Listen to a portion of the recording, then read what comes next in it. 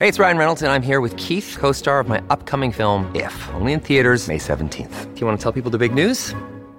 All right, I'll do it. Sign up now and you'll get unlimited for $15 a month and 6 months of Paramount Plus Essential Plan on us. MintMobile.com/switch. Upfront payment of $45 equivalent to $15 per month. Unlimited over 40 gigabytes per month. Face lower speeds. Videos at 480p. Active Mint customers by 531.24 get 6 months of Paramount Plus Essential Plan. Auto renews after 6 months. Offer ends May 31st, 2024. Separate Paramount Plus registration required. Terms and conditions apply if rated PG. Sportsbet BS hotline, state your emergency. Yeah, it's me punters group. Me mate Davo reckons he bought in. Okay, hang up now. What? And join Sportsbet's Bet with Mates. It's group betting without all the BS. Conditions apply. Gamble responsibly. 1-800-858-858.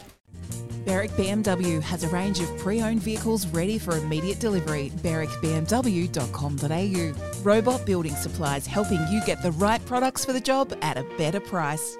The Run Home with Andy and Josh. Magnificent to be here. There it is. Great to have your company this Friday afternoon. Nice to be back after a little day under the weather yesterday. A magnificent work by Julio to just sidle up alongside. Next time, join the A-team. Hey, Julio. Just to sidle up alongside you, whack the saddlecloth on and away you went. He's like a Group 1 performer, that De Stoop. Wherever he needs to go, you just plug him in, away he goes, and he gets the job done. How are you, JJ? I'm well. Nice to be I here. just watched a head coach who's 5 games into his coaching career and his own coaching career. Nathaniel Hackett will be removed from duty in the morning. But apart from that, I am good. How are you? How's the old sore throat? Yeah, no, I had the You right, buddy? Had the golf ball in the back of the throat on Wednesday night. But you're all good now, well, champ? yeah, good. Nah, I think I'll get through this. I'm suspect. Well under the pipe too, by the way. He's come back from. Dwayne's gone all fruity. Beg your pardon. Dwayne's gone all fruity. You can say that again. Dwayne's gone all fruity. That was Dwayne saying that about Dwayne. He was clearly reading a text message, was he, from the 40 Wings Temper text? Hey, Dwayne's gone all fruity. What was that in reference to? Does anyone know? If anyone was listening, no one knows, because we were busy. Let us know. What was he going fruity about? What were we busy with? Preparing today's show. Oh, what did we prepare? Oh, I've got a lot of stuff going. Kyle Adnam's coming on. Wild Dan Kyle. O'Sullivan's coming on. Dan McNichol's coming on this half hour to promote the Menangatang Cup, which apparently race meetings all over at the eastern seaboard of Australia are either under severe threat or are going to be run on bog tracks tomorrow. We're being told that up your neck of the woods, the Menangatang Cup track. Are you right? I can't say Menangatang. Disrespect the town of Menangatang. Menangatang Cup track is in perfect working order. So if you're looking for admittedly it's a bit of a drive, up the northwest, but if you're looking for a day out tomorrow, you can fly to Mildura, then just grab a little car. Bus. We can just there'll be buses going from Mildura to Menangatang. Get in a car with a couple of your mates tomorrow. Maybe stay up there tonight. Pitch a tent somewhere. Stay in Swan Hill. Yeah, beautiful accommodation options. Back to Swan Hill. Jakesy, our man, who a race caller who's not going to get through it. Yeah. He's retiring soon, very soon. We should get him on. Well, we should and see what he thinks of that audio. Nah, I don't think I'll get through this. Hello, Yatesy, where are you? We need you, actually mate. a great idea. Why don't we plan to do that on Monday? Well, I thought about it a few hours ago, then I forgot until I just heard him. But he's retiring, and clearly has had a very, very long career as the race caller at Globe Derby Park in Adelaide. Well, that audio, in fact, here we go. We're going to set Rod a bit of a task here. Well, that is as famous / infamous a piece of sporting commentary that we've ever heard, particularly on this radio station. He gets a bit of a run around. What is not Windy gets a bit of a not go. Bruce McAvaney calling Kathy Freeman's 400. Not the best sports commentary you've ever heard, but what's the most iconic sports commentary you've ever heard? Gets it to Judd. Judd! The Blues have kicked another one. You probably put that alongside McAvaney. Talk about unprofessional. You probably put that alongside McAvaney more than you do Jakesy. But if you've got a Jakesy-esque type piece of commentary, Rod, we'll set him the task.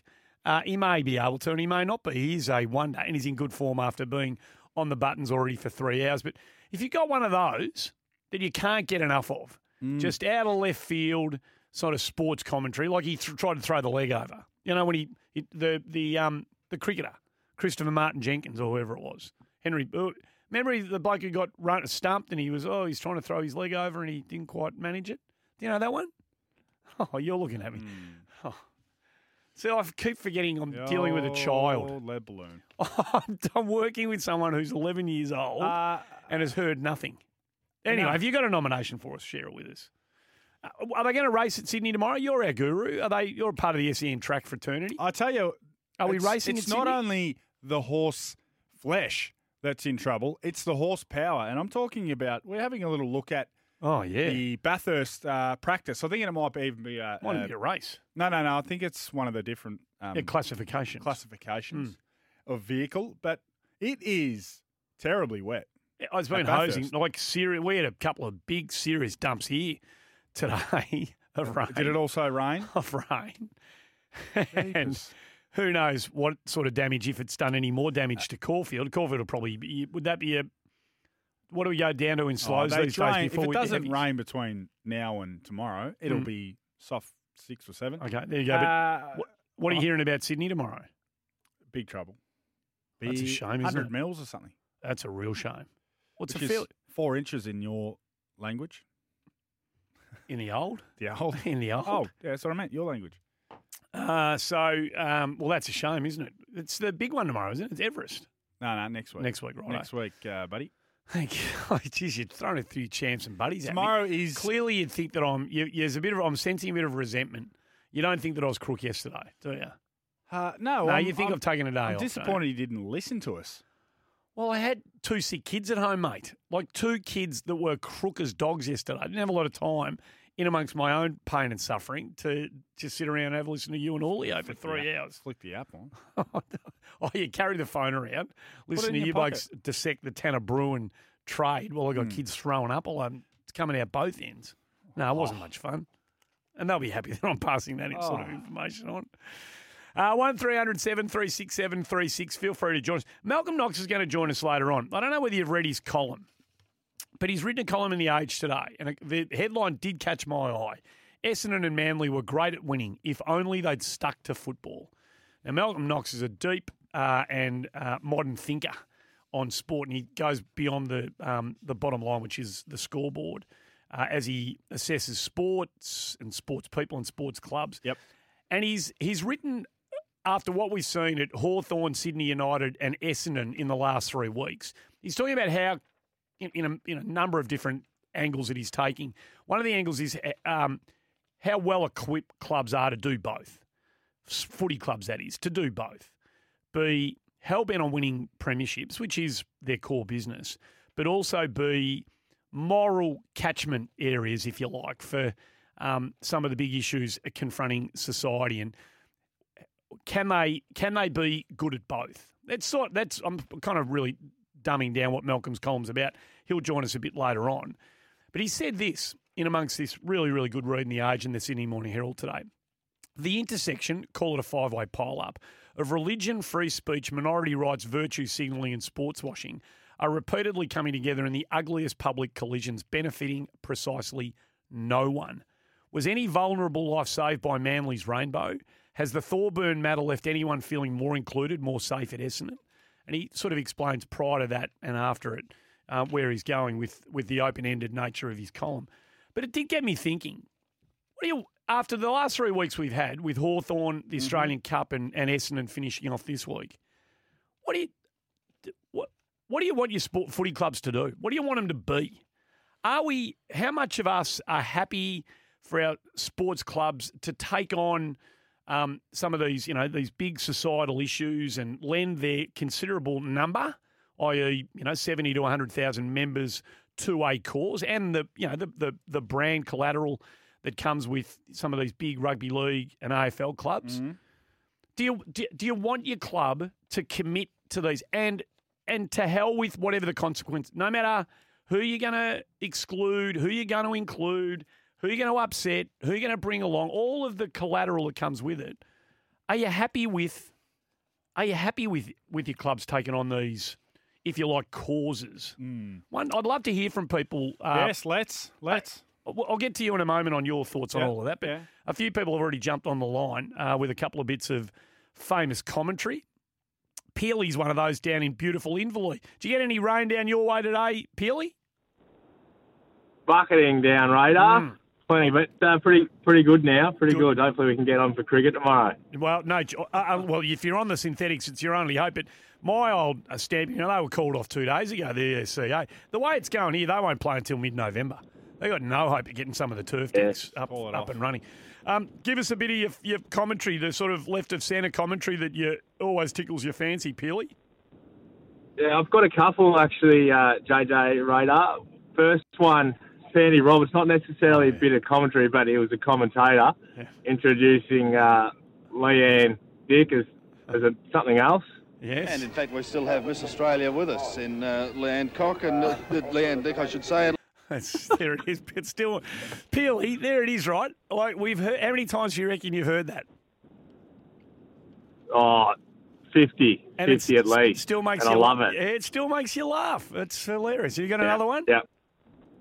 Yeah, SEN's own, actually. I don't reckon you're going to play this one out loud, but Jared Healy, he mispronounced the Gold Coast yes, he Sun. Did. Yes, he did. We can't play on that Fox Footy, I think. Yeah, we can't play that, Peely. But we all heard it, and we're nodding in approval, and yes, it was one of those moments. Good luck tomorrow. Hopefully you get on, and if you do, peel off a few. You like that? His name's Peely. Peel off a few. Not bad. Thank you. Tom, you didn't get that yesterday from Julio, did you? A bit of love for Julio on the 40 weeks temper. Of course there is. Watch your back. Of course I will. Watch I don't doubt it, mate. Back. No, the grass is always greener. Tom's in Taylor's. Oh, jeez. Glass jaw. Yeah, right. Thin-skinned. Tom's in Taylor's Lakes. Give us your bit of left field commentary, Tommy. Insecurity. Hey, boys. I've got one from England. So I think it's 1998, I think it was.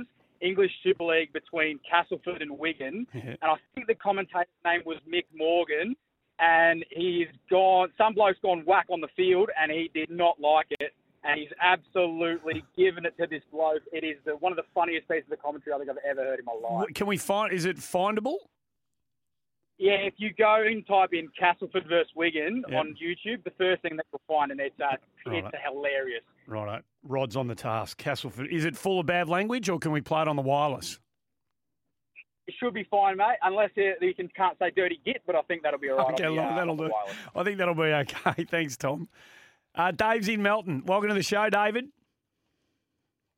Being a loyal listener of yours for all these years, I wondered if you're feeling any stab pains in your back at home yesterday, because Josh Trader Jenkins was saying how much more Julio was bringing to this time slot, which I thought stand by it right at the moment too. Thank you, Dave.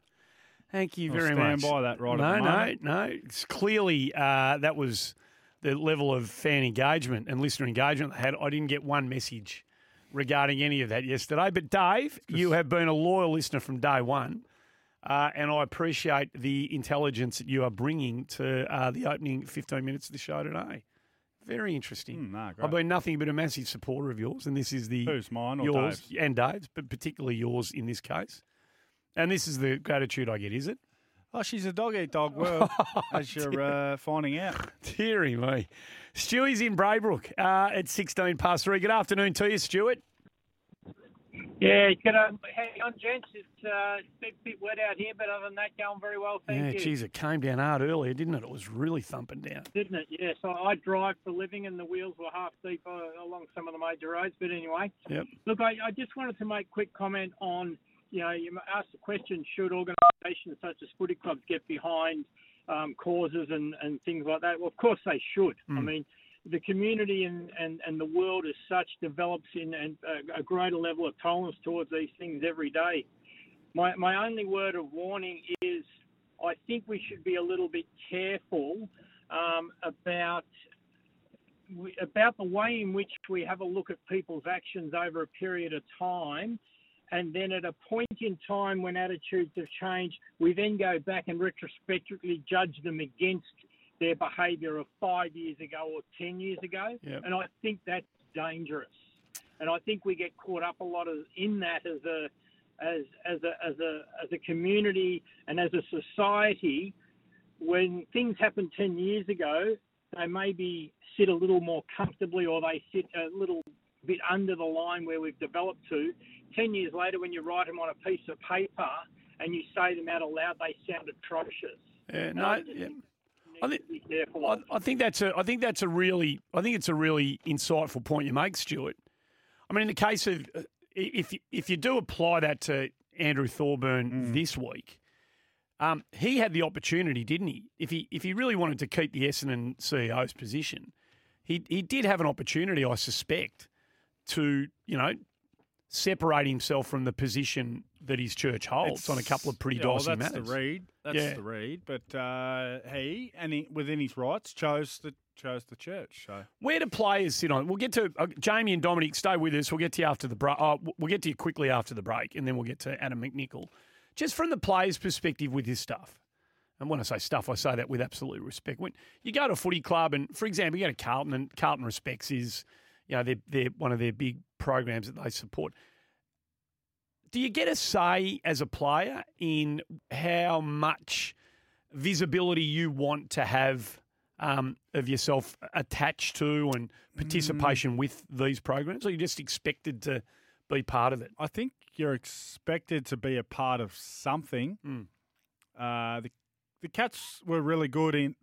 Now, a lot of my time as a player at Geelong was spent under COVID restrictions, not much access to anyone. But they do a good job of trying to put the ball in your court and asking you, well, what do you have an interest in? Yep. So I was one who was interested in Cybercats, which was an online bullying program. Yep. Going to schools and teaching kids about blocking and turning things off, or not necessarily, if you can't handle it, to not have it, and all these types of different things. So, there is an expectation though on I think all players, which is probably not fair on some, particularly almost can be counterintuitive if you force something on someone. Well, you look at Haneen Zarika and Manly. You've seen what's happened in those, right. So you force something, even something a lot more subtle. You force something on someone. You force a player to go and read a book at a kid's school, and they don't want to do it. Well, it ends. Can be. It's not dramatic. Or serious. I'll get you. Yeah. It can do more harm than good sometimes. The kids, and it can be small time. Like, it's not a big issue. Yeah. But I'm with you. That's so. It's the same with anything. If you've got passion for something, you'll put more in and hopefully be good at it. So let's get a break. It's 3:20. Malcolm Knox will join us after 5 to have a chat about his column. And if there's an appetite to have a conversation off the back of it regarding those issues, we'll certainly do it there. Jamie and Dominic, your calls. Adam McNichol, who's running the Menangatang Cup. There you go. That's bang. Going to join us to tell us all about it when we come back. Adam McNichol, not too far away from joining us. Jamie's in Frankston. Hey, Jamie, who knows? We might get a piece of unforgettable commentary from the Menangatang Cup tomorrow, but out of left field commentary, what's the one that always tickles your fancy? Oh. There's one, it was raining at Lord's, and the curator pops up on the screen, and Mark Waugh decides to go with his nickname and full name, and first name Mike, last name Hunt, and the boys try to get him to say it again. It's very funny. I've never seen that, but that's fraught with danger, Jamie. Dominic's in Sydney. What do you got for us, Dom? Hey, mate, it's not so much left field. It's more the greatest commentary in football match, but probably Martin Tyler's call on Aguero's goal. Not so much the call, but the silence after it. He allows the crowd noise to take a hold, and it just creates a moment. It's on the pantheon, I reckon. It's if you have the podium, I should say. If you've got to pick a top three in our lifetime, that call of that goal and that moment, and the way that everything led up to it. Do you remember? You can't remember it, can you? I know Martin Tyler's work. Yeah. It was absolutely sensational. I don't know who's calling. Adam McNichol will know it. I don't know what his role is. I know he's written a magnificent book about Menangatang, and particularly the Menangatang Cup. Hey, Adam, it's on tomorrow. We want to know more about it. But who's calling the time-honoured race tomorrow? It'd be Rick Mack, wouldn't it? Oh, it's definitely Rick Mack. I'd say there'd be something would go horribly wrong, boys, if Rick Mack's not in the caller's booth tomorrow. Well, he's provided some golden moments for us over the journey, hasn't he? Particularly down at Warrnambool, he's given us some unforgettable moments of left field commentary. Oh, he has indeed. Don't worry about that. And he's called the last two times we've raced, 2018 and 2019, he's called a horse called Not to Know that has won the Manangatang Cup in both years. Now, it might not be exactly a pat on the back for the standard of racing at Menang to say that Not to Know only won 2 races in 12 months and they were both Menang Cups. Is it back again? Is it still going? Is it back again or not? No, I think it'll be about 15 years old now after a couple of years old. So tell us. We love all the horses that come to Menang. So tell us about the appetite for it, Adam. I mean, the COVID thing, we know what we all went through, and you're a long way away. You're closer to Josh's stomping ground than ours. But tell us about the appetite for the day tomorrow, given the fact that you've gone without it for a couple. Oh, I tell you what, people are so excited up here. Everyone, and we get people from all over Australia come to the races. I mean, we do like to think we're rather an iconic little meeting. The name Manangatang is one that people just seem to know all over Australia, and the old saying, they're racing at Manangatang. But we've got so many people that are just so keen to come back. We've got the free camping going, and we've already probably got about 20-odd caravans out. We've got, the volunteers. It's funny, people have spoken about how hard it's been to get footy clubs going again and things like that. I think for a once-a-year race meeting, it's actually been a lot easier. The 2 years off, people freshened up and they just realised how much they miss it and how much they love an event like this. And we've had so many people come and help out. We just can't wait for tomorrow. And the joint looks an absolute picture because it hasn't stopped raining for about 6 months. Hey, Adam, there's plenty of local trainers making the way, particularly for the Cup. I'm just having a look through the fields. Nathan Hobson, Austie Coffee, Con Kelly's got a few in. Are there plenty of locals as well? You got buses running from towns to get people to and from? Yeah, we have. We love Austie Coffee's work. We love all those boys that bring their horses over to Menang, but we've got buses running from Swan Hill, from Oyen and Tullibuk, and we get a heap of netball trips and footy trips because we're very nicely positioned just after the footy and netball season. So we've got netball trips from Skipton, Golgol, Witcherproof, all those classic country outposts. The Skipton girls in 2019, I tell you what, were best on by an absolute mile. So the pressure's on them tomorrow. A few marriages were forged early beginnings from the Manangatang Cup. Adam might have been a bit shaky after the last Yeah, both ends of the spectrum. What are we looking at from a weather point of view? You said it's been raining, but what are we looking at tomorrow? A bit of sun come out up there in the Mallee, surely. Yeah, the good news is sunny and 17 tomorrow. It's going to be a magnificent day. It has been a little hair-raising during the week as we've had a couple of fairly decent storms, but our track has been inspected twice and it was inspected again this morning. It's all good to go. So the weather tomorrow is going to be beautiful. We did get a fairly nasty shower last night for a few minutes, but all the water. This is the Mallee, sandy ground. Mm-hmm. The water tends to disappear pretty quickly, so we've got very lucky with the weather. It's got to be said. It's going to be beautiful. So, Adam, if people are thinking, hey, that sounds like a day, let's get the car ready, and the text between a few mates are rolling around now. Thinking, we got a 4-hour drive in front of us. No worries, we'll hit the road early and. What's the best plan of attack? If from an accommodation perspective, need to set themselves up for the night somewhere, is there a chance anywhere or not? What are you laughing at? Go ahead, Adam. Oh yeah, I'll tell you what. Well, we've got free camping here. If you bring your own gear, throw a tent in the boot, get a few mates together, jump in the car, come up halfway, stop at the Witcherproof Bakery, one of the all-time great country bakeries. Get yourself a coffee and a pie, push on up to Menang. Yeah, you can get tickets at the gate, no dramas there. And then, set up your tent, come over to the bar and have a great day. I'll tell you what, we're going to have about 3,000 people here tomorrow. Yeah. And when you think that the latest census showed the population of Manangatang's about 180, it's a fair old weekend in the old town. Should have told him it was 180 before he asked to stay at the Hilton. He was going to come up, our man, Mr. Moe. I've got plenty of tents at my joint, mate. Thought you could stay at the Grand Hyatt. Just reckon it's... No, well, Macca mentioned the fact that there's free camping. So put the swag out. Yeah, absolutely. Hey, tell me, is there, for the 180 legit residents of Menang, is there a VIP type section that if they bring proof of address, they get access to? No, there isn't, Oh, I've that's got to disappointing. say. And there's about 180 population if they're all home. But, yeah, look, it's a great reunion for Manangatang. That's the thing. You don't for the community of Menang, you don't have to worry about, gee, are we going to have some kind of reunion this year? Because there's one every year.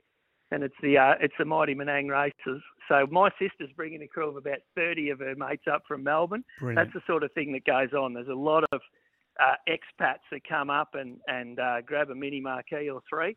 And, the locals, I mean, they're unreal, the locals. They all come down. For the last week, they've all been on ride-on mowers and whippersnippers. Brilliant. And setting up tables and chairs and all sorts of things. And then they still pay to get in. So how good's that? Hey, before we let you go, can you help us out with the winner of the Nutrien Ag Manangatang Cup 2,000 metre race number 7? It goes at 4 minutes to 5 tomorrow. Have you got the winner for us? No, look, I've got to admit, that's the bit where my knowledge base comes in. It's all lacking. You might want to get a horse racing expert on to do. Well, he is. I'm talking to one right now. I've got the Facebook page ticking over, and I've got and I've just told old Bunter to just stop mowing down the Patrons here as he's going flat out on the ride-on lawnmower down the main straight. But, in terms of picking the winner of the Cup, I'll just be throwing a dart at the dartboard. Oh, mate, have a great day. And having a go. Have a great... There's going to be hundreds of these stories, around the place of these, these time-honoured and much-loved events that are, coming back with crowds, and they're going to be... cherished by many of those who hold them dear, mate. So it sounds like your day's going to be right in the heart of Heartland of one of those. So hopefully it's a cracking day. Thanks for telling us all about it. 100%, boys. Thanks so much for the support, and it's just so great to have all these community events back. It's going to be massive. Yeah, good on you, mate. Adam McNichol, great friend of the radio station and the show, the Manangatang Cup. 1300 736 736. Dan O'Sullivan's going to continue the racing theme in the next half hour. But what's your favourite country race meeting? Have you had one that has been a staple for you and the family or you and friends for a while? Have you been to one that you've been to once or twice and you know what, now that they're back, I'd love to get back to that meeting? If you've got a really special one, give us a call. Tell us all about it. 1300 736 736.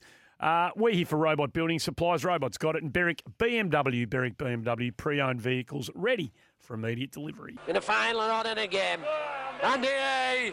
Oh, what about that? Send him off! Send the dressing gate off! Get him off the field! That was diabolical! Get him off the field! That's just typical of what it is! Get him walking! They don't like it! Walk him, Campbell, if you've got it in bottle! If you've got it in bottle, Campbell, he should walk! That was absolute diabolical! He's going to be yellow card! I can't speak! You ballless get, Campbell! You dickhead! Are you right? It's outstanding stuff. That's Castleford Wigan. We had the caller in the first half hour telling us about that bit of commentary. He lost his mind. So did. Well, that was funny. I know you don't have a humour valve. Like, you are humourless. Nothing makes you laugh. That was golden commentary. If you can't enjoy that, there's something wrong with it. I was focused. I was working my way through our 40 Winks Temper Text. Oh, what are they giving us? Any country race meetings? Maui Cup, picnics, Mornington races, Manangatang Cup. Anyone been to Merton? The Merton picnic meeting? I think it's on New Year's Day. Yeah, special day. Been to the Burrum Beat Cup on New Year's Day. Nice part of the world. Got a border collie from Burrum Beat one day. Little farm dog. Gravertle or whatever. No. Before I had children. Magnificent little dog. Superb animal. We went on the plane one day, me and Scotty Cummings, and was Coons on it? I can't remember, but for Hutchie's Saturday show up to Mount Beauty for Ben McAvoy country, the Dedarang Cup at Mount Beauty. Magnificent place. Absolutely. You will not find a more picturesque racing racetrack than Mount Beauty. You lose them out the back. They sort of go down a dip and behind the bushes and you can't see anything. What are you laughing at? Safety cars crashed. So we've set the scene before. It is hosing down at Panorama. No. He's pulling one out. Oh. Explain what you're seeing here, because this is kind of... Oh, that would have been... that's ruined the moment. It has ruined the moment for you. Look out. Well, not that we wanted the safety car to crash, by the way. It was funny. Yeah. Mount Panorama, Bathurst. There's a support race on. Gee, she looks worried. Until she saw herself on telly. Car number 6, Muzuris, in the, I'm not sure what classification this is, but he's had an almighty shunt. Car number 16, where they were situated in the, no, they weren't in the top 25. So that's a serious shunt into but when you come down, but it is hammering down. So when you come down Conrod Straight and you do that 90-degree turn into Home Straight, yep. That corner, which you've seen people lose it on that corner and go into the gravel pit straight ahead. That corner, what do you reckon they're doing? To your eye, what speed do you reckon they're doing coming out of that corner? About 80 Coming k's out? Yeah, about 80 k's coming out of that corner. 80, 90. They're coming. It is half wheel deep, the puddle they're going through. Yeah. There is a massive tail spray that they are throwing when they come in. That's how much water has fallen at the bottom of that hill. I would think they're in danger of not the 1,000 on Sunday, but the support races are in danger of perhaps not. If you're at Bathurst, if you are, give us a call. If you're at Bathurst, give us a call. But if you've got plans on going, give us a call as well, because you mightn't see much. Well, we're just watching the vision from the in-car camera that they've set. And I must say, Channel 7's coverage of the motorsport. There we go. Well, it is. It's as good as it gets. It is. No, it's outstanding. It is. So Sky Sports is pretty good with the F1s, but well, they do a magnificent job too. But I'm just talking about what they do here at Bathurst every year. Not that I watch too many supercars, but you're watching the vision from inside that car. Well, one of the cars doing that lap at the moment. How far in advance could you, if you could see more than 80 metres in front of you and going at the sort of speeds that they're going at? That's how treacherous it is up there at the moment. Dead set frightening. Terrifying. Absolutely terrifying. Let's get to break. Dan O'Sullivan, he's got a good one going around in the Guineas tomorrow, hasn't he? Barclay Square. Right, we'll find out. We'll find out from a man who's from one of the great racing families how his 3-year-old is shaping up for the $3 million mile classic at Caulfield tomorrow. Massive days racing tomorrow, obviously headlined by the Caulfield Guineas. Dan O'Sullivan has got a very, very significant chance in one of the most important races on the Australian racing calendar, and he's been good enough to join us to tell us all about it. Daniel, thanks for joining us on the show. No worries, guys. Thanks for having me. How's Barclay Square looking? Yeah, he's terrific. No, he's had everything's gone to plan. We're 4 weeks between runs, and all his work's been as normal as you can get it. I didn't want anything exceptional or anything worse, and everything's gone along really well. Dan, good luck first of all. Absolutely, no concerns with now. I'm hearing people suggesting Golden Mile was all out at the 1,400, got to step up to the mile. No concerns over the mile and no concerns over a soft deck. We're on a soft 7 at the moment, but no queries over the trip and the track as it stands? No, not for my bloke. No, he'll be strong at he's looking for the 1,600, no doubt. He's on a soft 7. That's fine. We haven't been worse than that.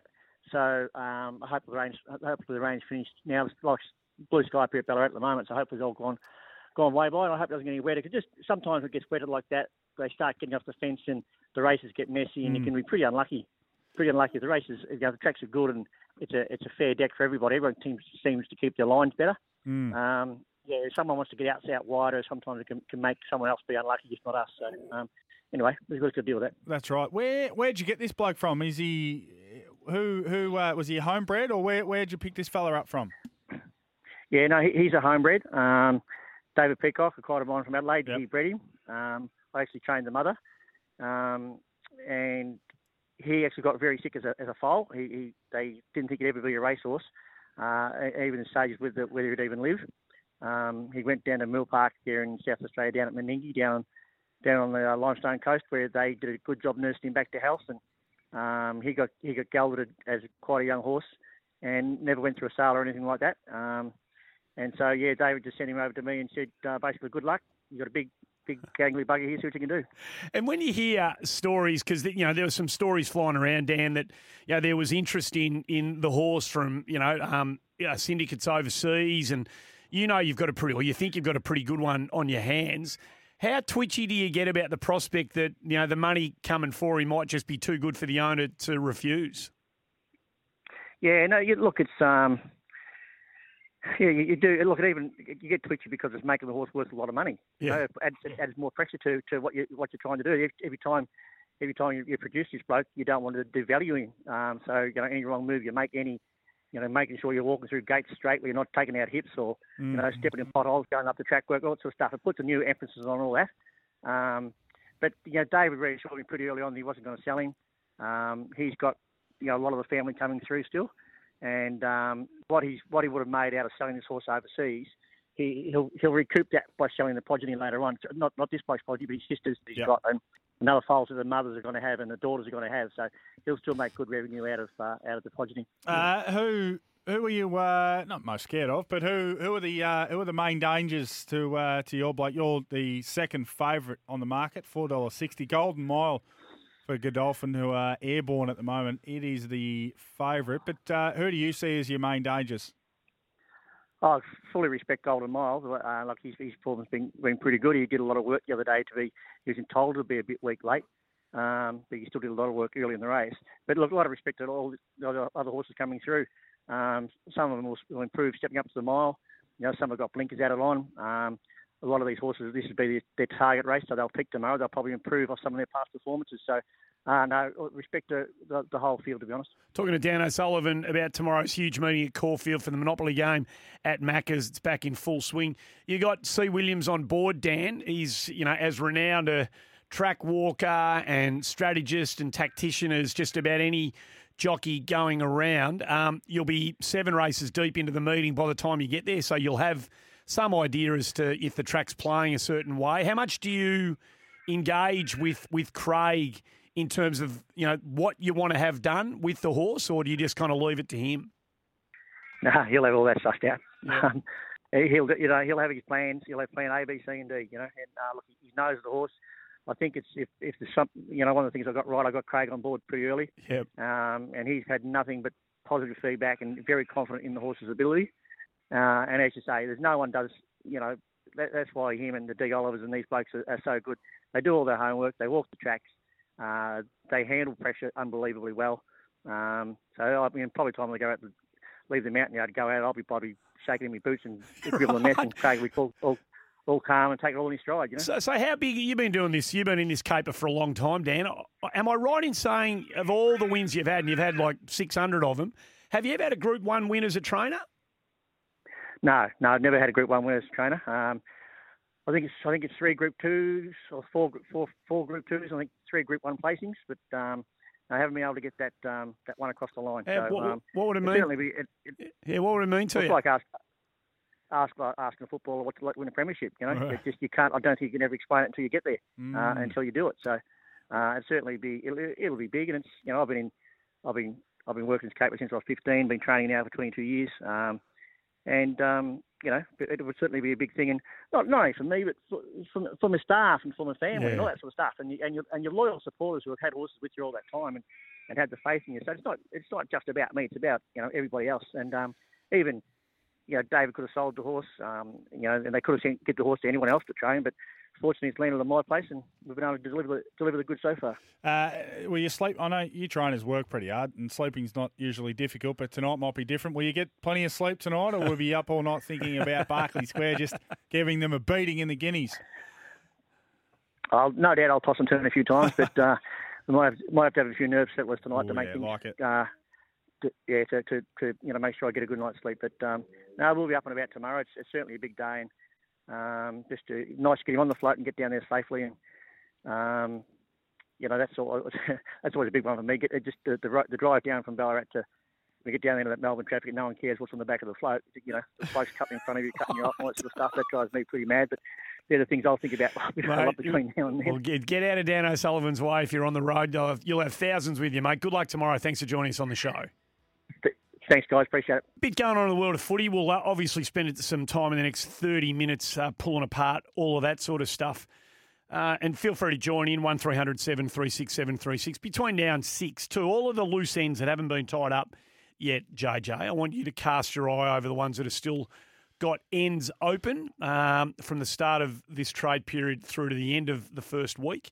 And you can start to tell us what we need to know about all of that and what's likely to get done, and not just look into your crystal ball and tell us all of that. Sure thing. But you've been looking over my left-hand shoulder on the screen behind us and keeping an eye on everything that's going on Yes, I'm enthralled. At Bathurst. And we've seen more of the safety car at the moment than we have of any racing. I'm not even sure what category he's out on the track at the moment. Richard Craill will know that. He's the editor of the Race Talk and Motorsport, Frontline Motorsport commentator. It'll be a voice well known to everybody here at 1116 SEN. Is trackside. Hey, Richard, how treacherous is it at Mount Panorama at the moment? And thanks for coming on for a chat.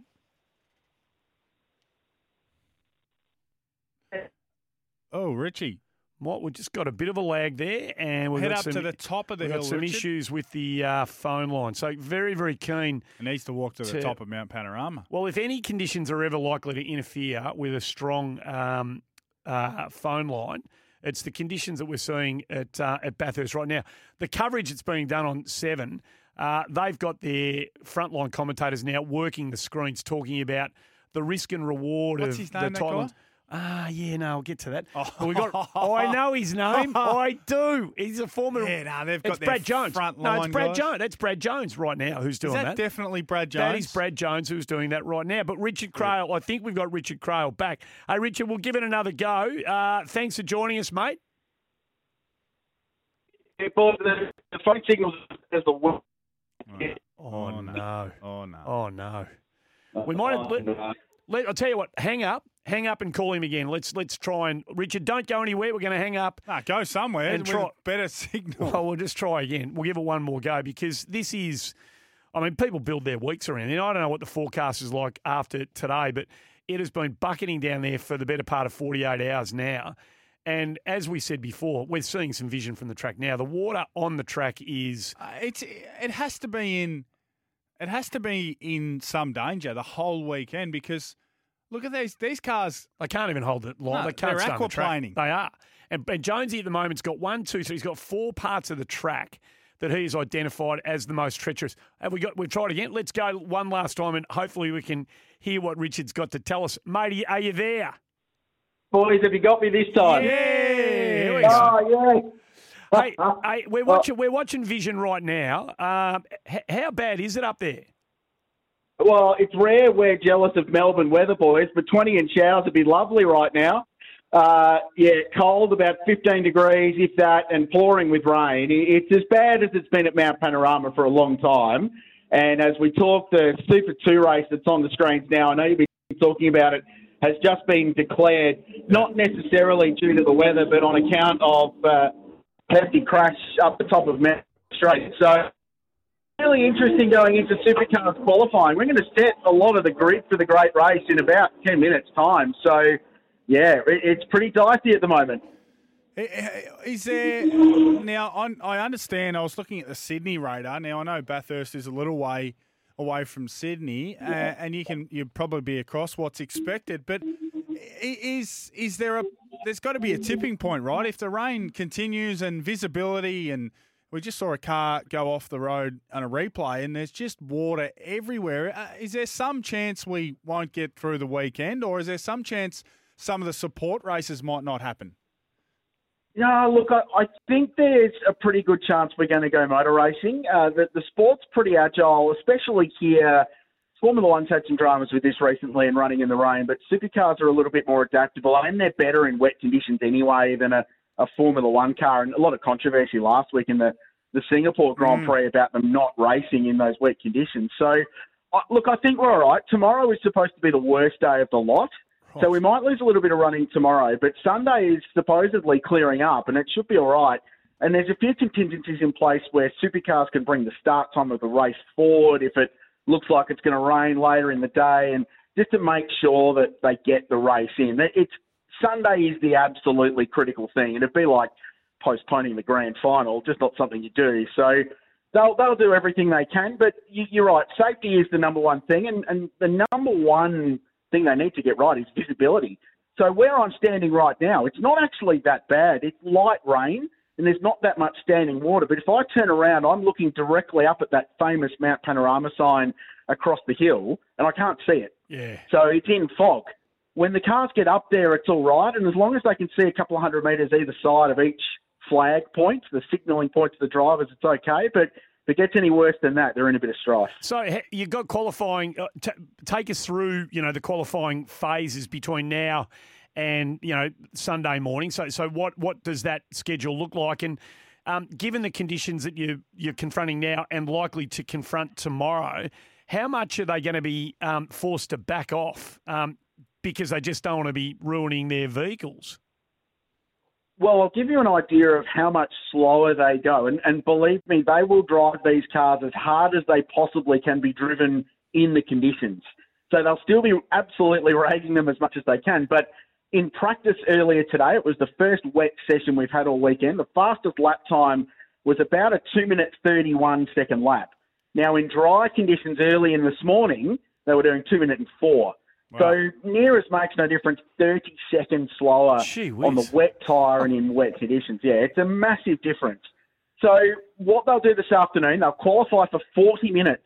The top 10 cars from qualifying this evening go to the famous top 10 shootout tomorrow afternoon, where it's one car, one lap. That will decide who gets pole position. And we've seen so many famous moments here. Greg Murphy way back, Scott McLaughlin a couple of years ago, with those amazing one-lap efforts. It's really captivating sport. And then this afternoon, grid positions 11 back to 28 in the 28-car field are set. They're locked in for Sunday's great race. So today's important. You want to get through to that top 10 shootout. It's one of the most watched motorsport moments of the year. You get the whole racetrack to yourself for 2.5 minutes, live national TV, and it's everything the drivers work towards all season long outside of actually winning the Bathurst 1000. So it's a really good process, but this session will be fascinating, and the track, if it dries, it will keep getting quicker and quicker as a dry line emerges. So we might not know who's going to be quickest tonight until the session's well over as they keep getting quicker and quicker. Richard, I'm interested in the atmosphere. Of course, Bathurst is legendary for people coming up and camping and, drinking and having a good time and being quite rowdy on top of the hill. As the rain, pardon the pun, dampened some of the atmosphere up there, or are there still plenty of people on track already and plenty that you know of that are still going to make their way to the mountain across the weekend? Yeah, the atmosphere, despite the conditions, is outstanding. And last year we were really compromised. We got a race. It was in December, but we were closed to Queensland. We were closed to South Australia. So a lot of the people that make a week of this event come and camp couldn't get here. So camping was at about 50% capacity 12 months ago. I reckon there were more people camping here on Sunday night this week than there were for the entire race last year. Wow. And the track sold out of campsites. There's about 9,000 campsites sold for the event. So the population of Bathurst is usually about 35,000 people. It goes up by about 15,000 for this week, just in people camping at the venue. They're all here. They're pretty hardy. I spoke to one gentleman in town last night, and he said, yep, I'm camping. I'm at the top of the mountain. We've had a little bit of flooding, but it's all right. He said, it's all fine. The beer tastes the same whether it's raining or whether it's sunny. Seems like a fairly good life approach to mine, I think. My word, you got to make the most of it, don't you? It's only once a year, and if you get a little bit of cold off the back of it all, you can get it. Hey, mate, thanks for coming on and telling us about it. We'll keep our eye on it all. Let's hope that, as difficult as those conditions prove to be, that everybody comes out of what they've got in front of them safely. That's the most important thing, obviously. So I know you'll be all over it. We appreciate you giving us a few minutes of your time, mate. We're glad we got that phone line sorted. Enjoy the weekend. Yeah, thanks, Murray. JJ. Appreciate it. Yeah, glad the telephone could play ball in the end. Thanks, boys. Good on you, mate. Richard Craill, the editor of the Race Talk and Motorsport commentator. I want you to explain something to me. So the Tanner Bruin deal's gone through. Pick 18's done. Yes, has, yep. Geelong has done, seemingly to my way of thinking, an unbelievable favour here to the Brisbane Lions following the Bruin deal. Have you seen what the trade pick, the swap of picks that have taken place? No. Right, I write all this down because you're going to need to write it down. No, you need to. The Geelong Footy Club trades round 2. Whoa. So trades picks. Whoa. Come on. This is where a pen and paper are a whole lot better than the modern technology. Let me know when you're ready to go. Yeah, go for it. Geelong has traded, I'll just give you the picks. Yep. Pick 38. Yep. Picks 48 and 55. Yep. round 20 next year, round 2 selection, and it's round 4 selection next year. So Yep. this year in particular, 38, 48, 55, and a future second and a future third to the Brisbane Lions for its round 2 selection, pick 25. Yeah. Now, Yeah. pick 25. What do I do with that? Ollie Henry? Hopefully. Does that get closer? From Geelong's point of view. Does that get closer to getting the Henry deal done? 38 does or it? whatever it was never going to get it done. 38. Get That's you one a that's little gone bit closer. Not close enough. But it might help if Asava Ratugolea goes to Port. And they get something back for him. What about the booty of picks / points that Brisbane gets in for this year's Yeah, well, that's what it's draft all period? about for Trade period, draft for period. Brisbane. Yeah. Points, accumulating points, so they can bring everyone in they need to bring in. Now, clearly, Brisbane didn't think 25 was going to help them with Dunkley. That deal has to be. There are a couple of deals that reading between the lines, I would think a couple of them are going to fall over. So Sam Edmonds described it. He was it this morning as on. It might have been yesterday on live support. The Dunkley deal. That's how. They just can't. Not because they just can't. They're just not going to be able to get it done. You run out of picks. So when Brisbane traded its pick 15, when it traded that pick to where'd that go to Gold Coast? Wasn't that a signal? What, if I'm the Western Bulldogs and I'm looking at that, and I'm listening to Brisbane say we want Josh Dunkley, pick 15 would have been on my radar if I was, and as well as something else, mind you. Yeah. For Josh Dunkley, they're trading that off somewhere else. I can't remember where it went, so apologies for not remembering where that went, but. I can understand if the Western Bulldogs, as it's been reported, are filthy with Brisbane for not being. The Giants have got 15. The Giants got 15, I beg your pardon. In fact, I've got that written in front of me, so of course I have. So they trade that pick 15 to the Giants. Yeah. Now, unless that comes back somehow, or your better things come back somehow. Keep going, yeah. Well, Brisbane can't. How do they possibly hope now to get the Dunkley deal done if the Western Bulldogs are digging in and saying, well, if Taranto's 12 and 19, Dunkley's worth at least that? And they've got a case. Yeah, they do. They've got a case. Brisbane have got 21, 25, 34, 35 and 36. Well, none of that's getting Josh Dunkley done. No, but you can still, you can still turn 25, 21, 25, 34 and 36, I think I said. So that's 35 what, four second-round picks? So they've got 5 second-round picks. Yep. So that's, yep. You might turn them into a first with, somehow late first or that's – they're still clearly angling to collect late second-rounders, middle second-rounders to try and turn that into something that might be enticing at the death. But they've got so much work to do because they haven't acquired Gunston yet, have they? No, they have not. No, but and they're speculating that's going to be a late third, fourth round late pick. Yeah. But not a pick 110. No, like it'll be a pick that they hopefully can can use. So and the other one that I would suggest, I would think the Ollie Henry deal might look a little shaky. And if I have not been to the Geelong Footy Club since 2 a.m. the Sunday morning after the grand final. I would imagine that a part of you would think, should we just wait another year for Henry? If we can't get it done, do you just have another go next year? Do you just say, look, just remind me of his contract status at Collingwood? He's out of contract. Right, well, sign a 1 year deal. Well, does Collingwood want to do that? Well, Collingwood want to keep him, don't they? Yeah, but Collingwood can't force him to sign a long term deal. No. If you how do you play that at Collingwood? So you know that Henry wants to go back in your environment, and you say, you know what? If he stays for another year, he improves. He becomes a regular part of our 22. We play finals again. We'll hopefully knock Geelong off in a final. Might sway him. Can you see Collingwood doing that? What choice do they have? You either trade him for something you're not happy with. Mm. You ask him to come back on a contract that he'll sign. You can't make him force sign a 3-year deal. No, you cannot. Or the most unlikely of circumstances, walk him out potentially walk him out. Now, that's not going to happen. So I can absolutely see him staying at Collingwood for 1 year and then everyone assessing the situation. All right, there's a bit there, 19 minutes past 4, so that's the stuff that's been done, this big swap of picks between Brisbane and Geelong. Does pick 25 get you closer if you're Collingwood and Ollie Henry? Does that get you closer? 1300 736 736. Tanner Bruin deal gets done officially. Now the paperwork's been signed. Josh Dunkley's situation, it's hanging out there. Trade updates for Tyre Power.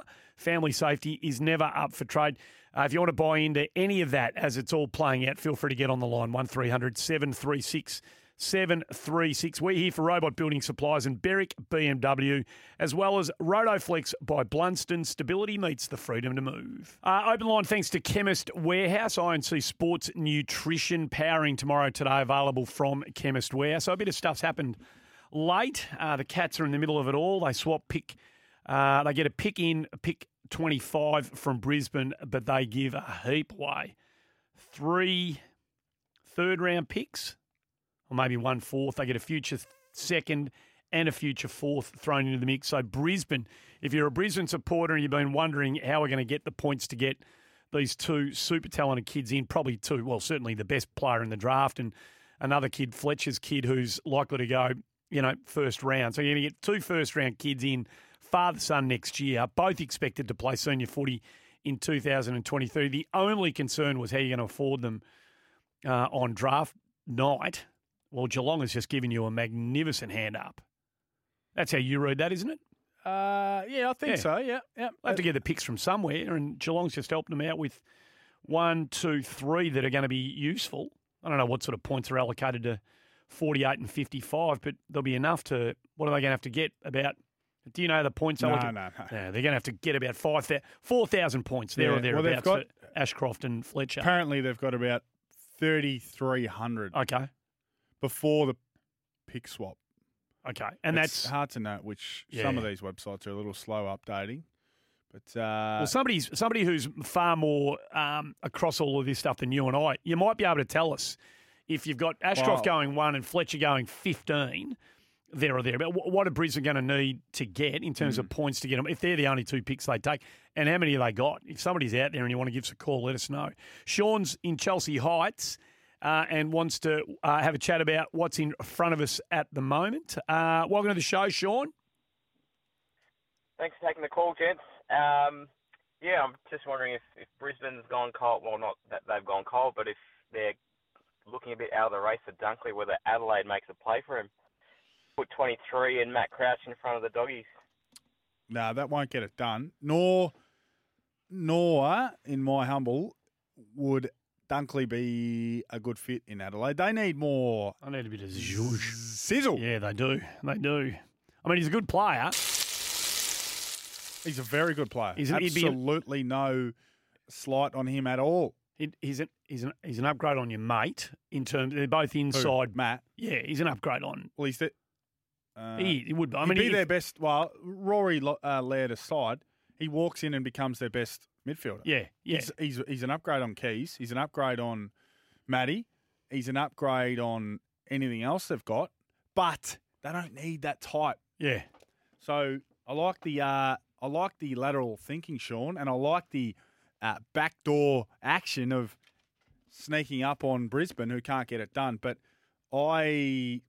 my theory on Adelaide now, all their eggs are in the Rankin basket. That is fine. Mm-hmm. You pay a premium to bring him home. That's fine. Yeah. But don't put he and Rochelle deep inside forward 50 and have them stare at the footy from 100 metres away. One of the two has got to be around the ball at all times. So one question I did want to, thanks for your call, Sean, one question I did want to throw out, and there's a lot of movement still to be done. There'll be players who still clearly who will move from, Club A to Club B. But so far out of those who have made the move, we saw Peter Wright win the Essendon BNF, and we probably didn't speak, given everything else that was going on at Essendon at the time, we probably didn't speak enough about just what an unbelievable turnaround that has been for Peter Wright, and thoroughly deserved too, by the way. I love it. Unbelievable. Great story. So we saw Peter Wright make the move from Gold Coast and has become a best and fairest winner at Essendon. We saw Will Brodie coincidentally make the move from Gold Coast and become a very, very effective player at Fremantle. The question I ask is not who's the next Gold Coast player to leave there and become a good player, but who are the players who have been dormant in their careers over the last 2 or 3 years who have moved so far in this trade period who could be the next Will Brodie or Peter Wright, particularly those who are in some of these conversations. I mean, your mate, and Matt Crouch, best and fairest winner, runner-up in the best and fairest winner back-to-back, at All-Australian. At halftime, he's got his nose in front probably in Norm Smith voting in a grand final, right? So he is then a frontline AFL, probably A-grade midfielder. Yes. By the end of 2018, he's an A-grade midfielder. He's seen his rating dip significantly in the last couple of years because he's clearly not playing the sort of footy that that this coaching staff want him to play, and he's been made to pay the ultimate price, which is his spot in the team. Could he be that player? Could Matt Crouch go from Adelaide to somewhere else and be used the way? Has he still got the 2017 and 2018 form in him? Yeah, well, the thing is, and Julio and I, because his name hadn't been mentioned. It just hasn't come up. But it's bobbed up in the last 24 hours. Yeah, well, because people have said, how come no one's talking about Matt Crouch? Could be. Yep. It hasn't been aligned with anyone or anything, really. I see Sydney as a good fit for him. Because... Yeah. Oh, so do I. Josh Kennedy moves on. Luke Parker's not getting any younger. Warner's young and slight. Rowbottom's... I like Rowbottom. He's not a big body, but he's a strong body and he's tough. And I think they could do with Matt Crouch around the ball. Now, I totally agree. He is a player who you need to focus on what he does do and not what he does not do. So he doesn't kick the ball with penetration, and he handballs more than he kicks, and he's not a fast runner, but he's a good runner. He's not a bad runner. Mm. But people, and he's a victim of how the team's performed a bit as well, because there are a few others who could have went out of the side, but he was the one. Mm. So he could absolutely help. And he's still getting. He's 28. I think he was dropped on the back of a 32 or something. Yep. So there's no query about that. And getting the ball is still important. No doubt. And you might have a system. And you might have a group of players around a player like him who does like going, short and sideways a lot. That's part of what he does. But he does it really well. Now, in a certain setup, that's not what's required.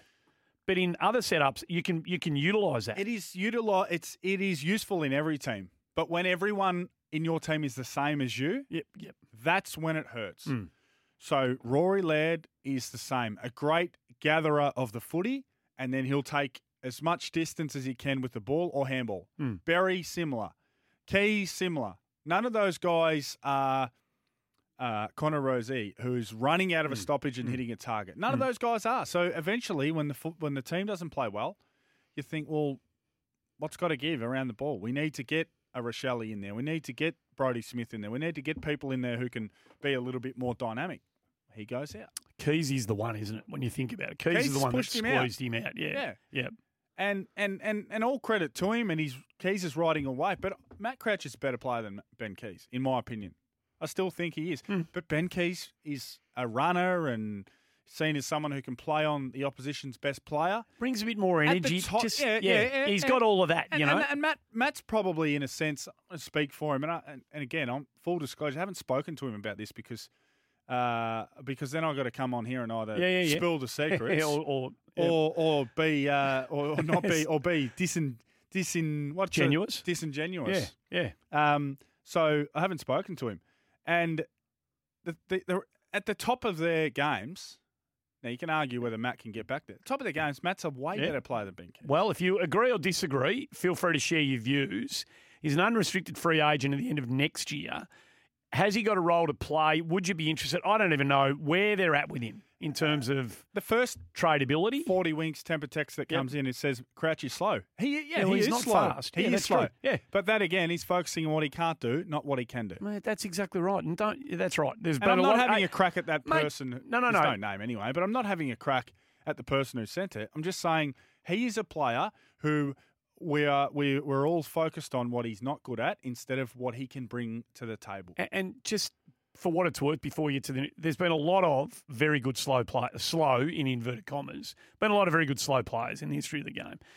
Let's get to the news. Paul, get to your thoughts on the other side of this. The caller of the day, by the way, picks up the CBCO Brewing Pack, the open line for Chemist Warehouse, and all your texts coming through on the 40 Winks temper text. Hey, everybody's weighing in, and some views are more relevant than others, and but everybody's got a nose to the grindstone during trade week. They love it. Stephanie's out there listening to the show, and she has endorsed your theory about Ollie Henry by tweeting in. Apparently, Collingwood has put a one-year contract to Ollie Henry this week and then explore that possible trade scenario the year after. He may choose to stay in that time, or his value increases, which is a much better option than that pick 25 that was being discussed. She tweets to the program. Now, I don't know what Steph knows. I don't know whether she knows more than you, or she might know bugger She all. might know heaps. She Like might you know and I. someone at the footy club who's telling her all of that. But if that has been done, it's unusual, but I applaud that. I mean, that's a mature way of dealing with this. Don't get stroppy about the kid not wanting to sign on for 3. If you can't get it done now, just live with the next 12 months and see where you sit at the end. I don't mind that To be honest, it's the more mature way of going about it, because quite grown up, yeah. It wouldn't be the first time we saw a player keen to move, not move, sign a long-term deal and then move anyway. Yeah. Or the club say, well, no, we're not. It's stuff you. Go into the pre-season draft. Go into the pre-season draft and enjoy playing at North. On your way. See you later. And that's ego, of course, that does that. Yep. And I don't mean to upset North Melbourne supporters, but they just happen to be the team that has the first pick. Oh, right. Thank you. I don't give a stuff about the Kangaroos, but I love North Melbourne. Or West Coast, if it goes to number 2. That's all. Thank you, Rod. Paul's in East Burwood, has jumped on the line. Wants to have a chat to you about AD. I think so. Hello, Paul. Gentlemen, it's always lovely to talk to you. Thank you. Now, bear with me for a sec, because I think Adrian Dodoro's become like the Ben Stein of the AFL now. Ben Stein was the character in Ferris Bueller who would say, Bueller. Well, I think Adrian's become the character of the AFL who says, anyone for a trade. No one's listening to him. What's happening with the Bombers? Well, what is happening with the Bombers, Paul? What do you want? What do you need? Well, for a few years we've needed a grunt for the inside, and Peter Wright has shown that he is a great forward. We need just another tool there. Yes. I think Harrison Jones will be a good player. The backline structure just needs one more solid player. Now, I know we're talking about the spine and they don't grow on trees, but for goodness sake, give me something, Mr. Adrian Dodoro. Passionate Bomber, give me something at least. I like it. And he'll be listening too, so get something done, Adrian. I agree. They don't necessarily, it doesn't have to be a big-bodied midfielder, but Parrish is small. Shields not big. Merritt's not massive. Merritt's not big. No. It feels like 4 off seasons in a row we've heard Langford's going to be the big-bodied midfielder, but he's had form and injury issues. Yep. I tell you, Josh Dunkley would be handy. Well, his name's been speculated about regarding Essendon for quite some time. Brisbane seems a fair way off of Essendon. Well, Essendon's first pick's pick 4. Oh, I'm talking about the environment that you're going to walk into. Now, of course, there's some troubles in Brisbane with Chris Fagan, but going up north, away from the footy limelight, into some sunshine is a fair bit different to what you may walk into at Tullamarine, because the spotlight's on Essendon. Make no mistake about it. It is all the time. They also do need a key forward. Do they? And they need a key back, unless Zach Reed, who they have high hopes for, he's been given the number 31. That's a fair indication. Unless he jumps out of the ground as a 200-centimetre key back, which they think he will, but just how long can you wait? Because I've said this a few times too, Laverde and Jake Kelly, they're just not big enough. How much would you, when you play the pre-season draft game, right, you know, the number on ahead and force other clubs out of the picture, just the theoretical nature of that, right?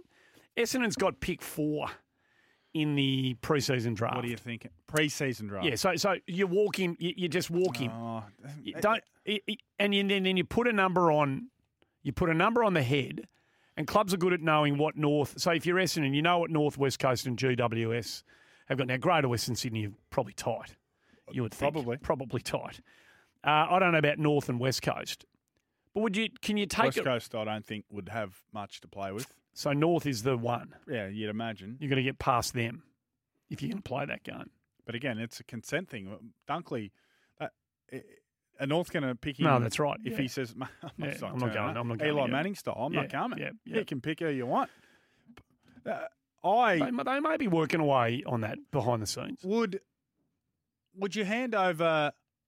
So there's Ashcroft. And then there's a drop off. We need to get to a break because our basketball is joining us next. Would you consider Dunkley straight up for pick 4 from Essendon's point of view? That's sort of what I'm.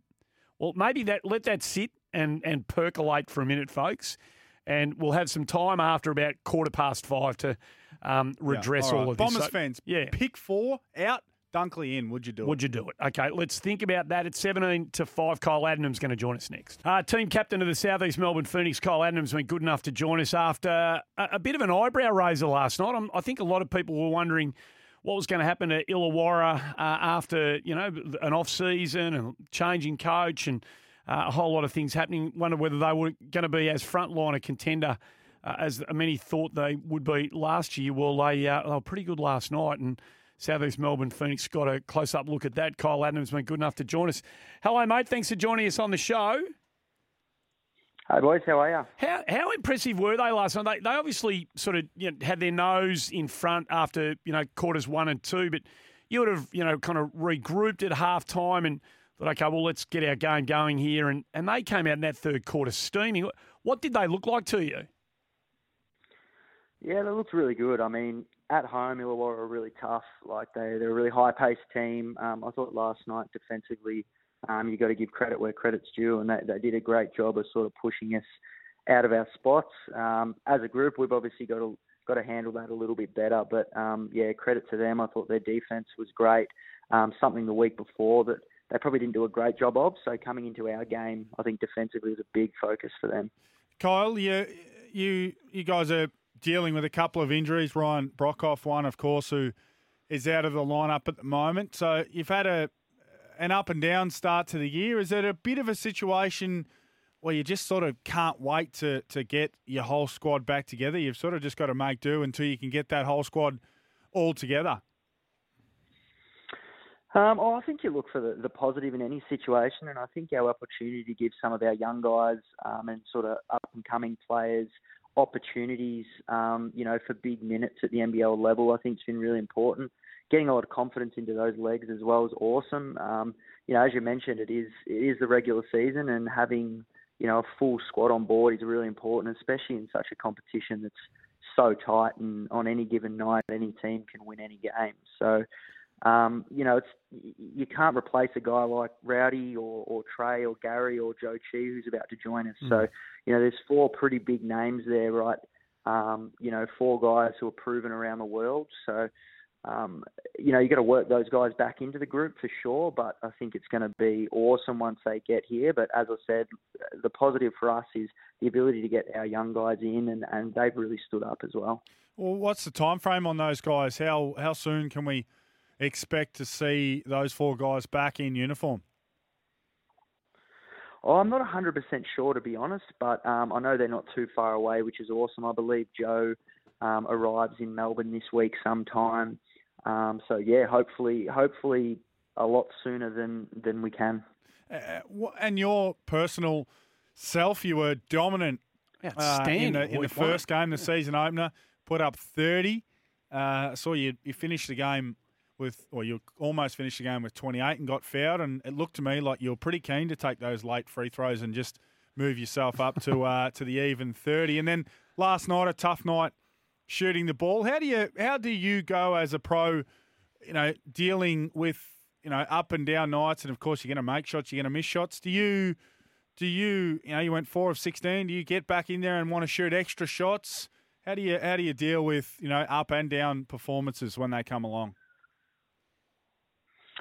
Oh, definitely. I think, that's sport in a way. And I think for me, I go back and review the film and see what sort of shots I'm taking. And, they're probably not too dissimilar, the shots I made against Tassie and versus last night. So, as a pro, you always stay level-headed and understand what shots you're getting out of the offense as long as you're taking good ones. And, last night I had some really, really good looks, and they all hit back rim, which in basketball we like to say is the perfect miss. So, for me, I'm not too concerned about it. I think next game I'll come out and still be firing and trying to make plays. But, with guys down at the moment, it's really important that we're able to stay level-headed and stick to the things that we know internally are the right things, and picking the right shot selection.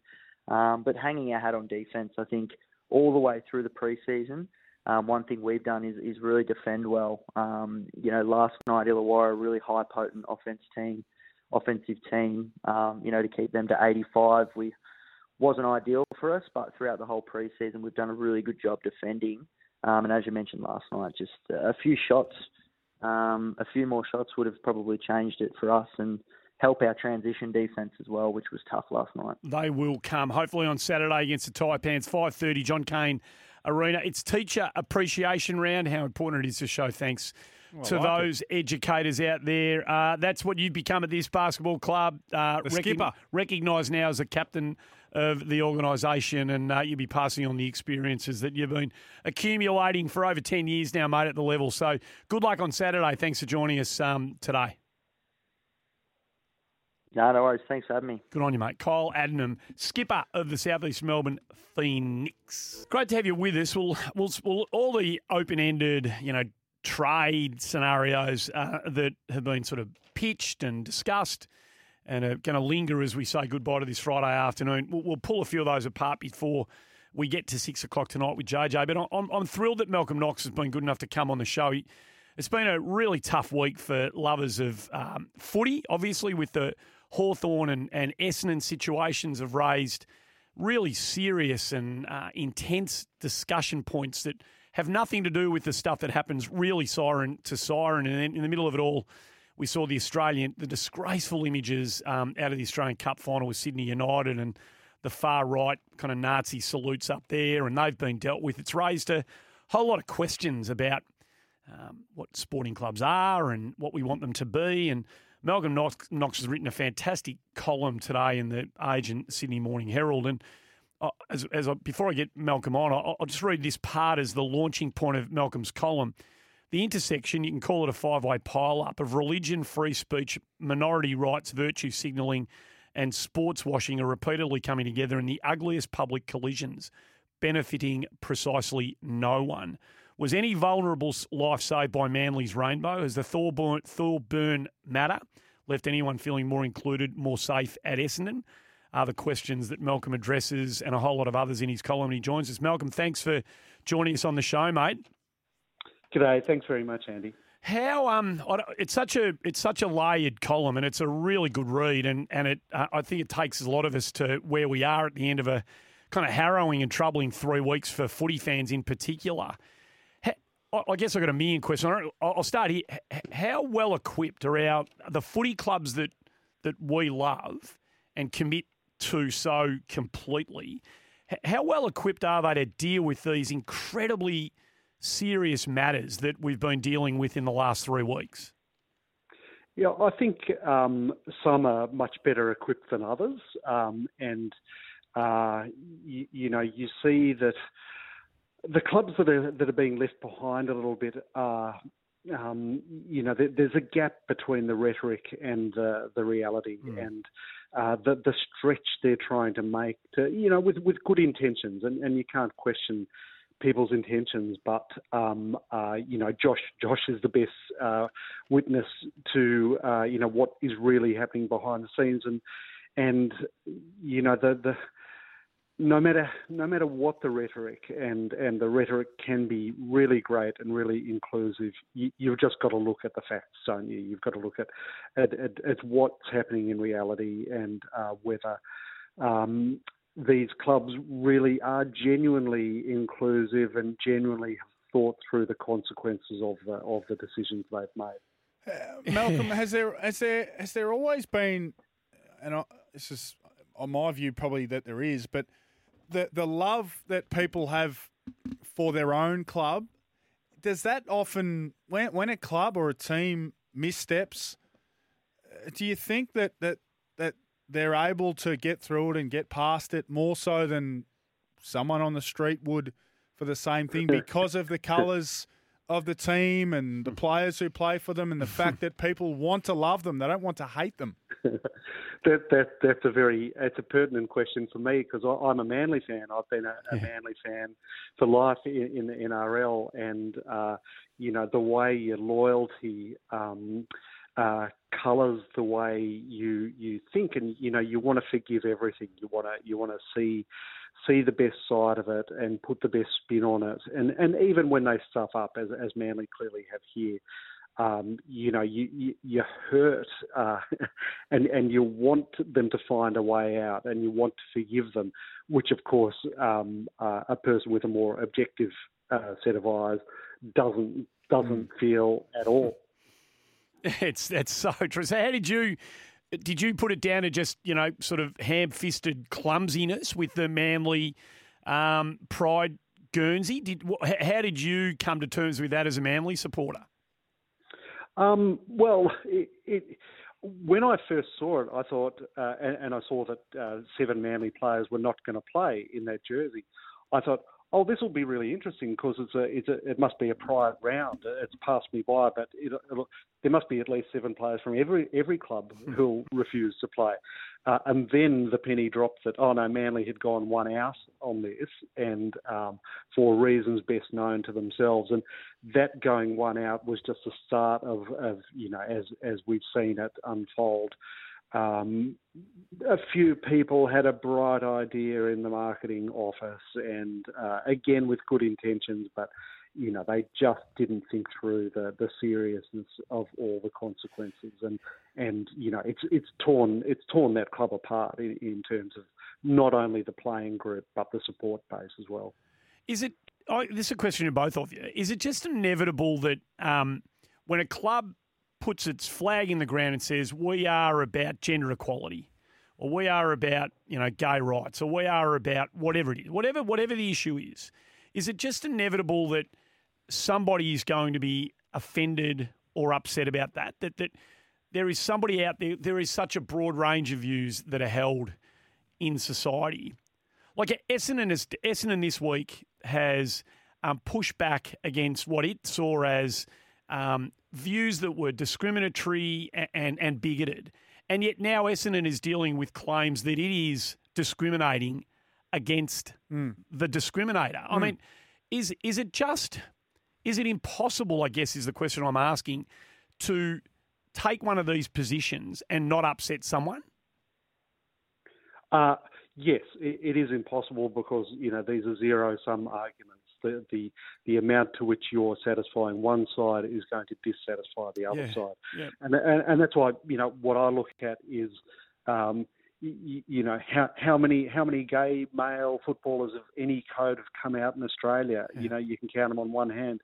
And you compare it to women's professional sport, which is clearly a much more genuinely welcoming place for people of different sexualities. They don't need to have a Pride Week in the AFLW or the women's NRL. They don't need to, because every week's a Pride Week. The proof is there in front of you. Whereas with the men's game, it always feels a little bit, we're reaching, we're stretching, we want to move into the future, but oh dear, look behind us and look at who's in the club, and they're not coming with us. Do you think clubs not fighting a losing battle, but chasing something that's not there? Do you think it might be?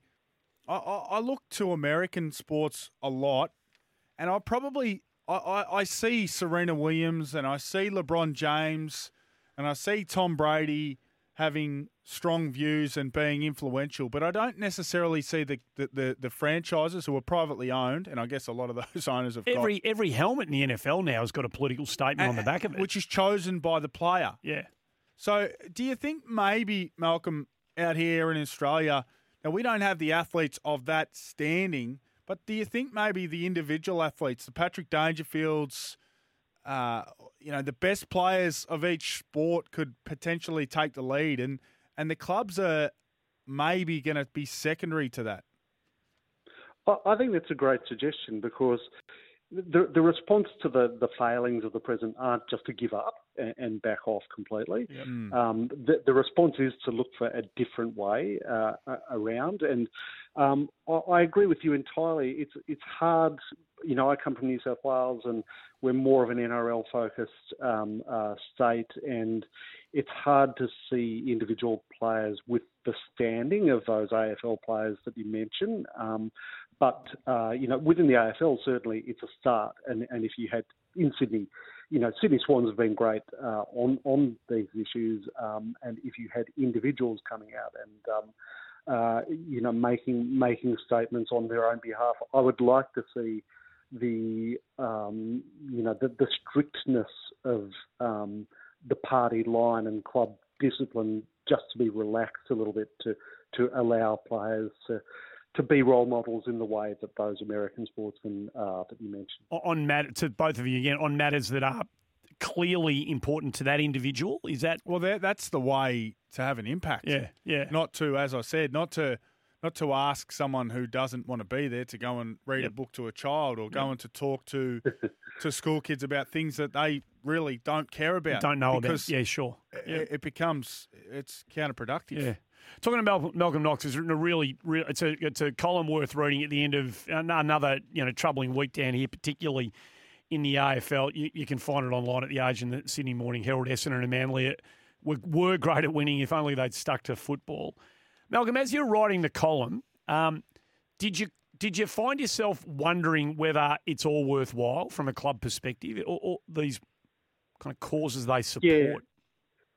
You do wonder that, because we go around this circle again and again, and Essendon are in it at the moment, but it's been rinse and repeat over the last few years, and you do question that. But I think the suggestions that you guys make, and Josh, you've been a great leader in this space.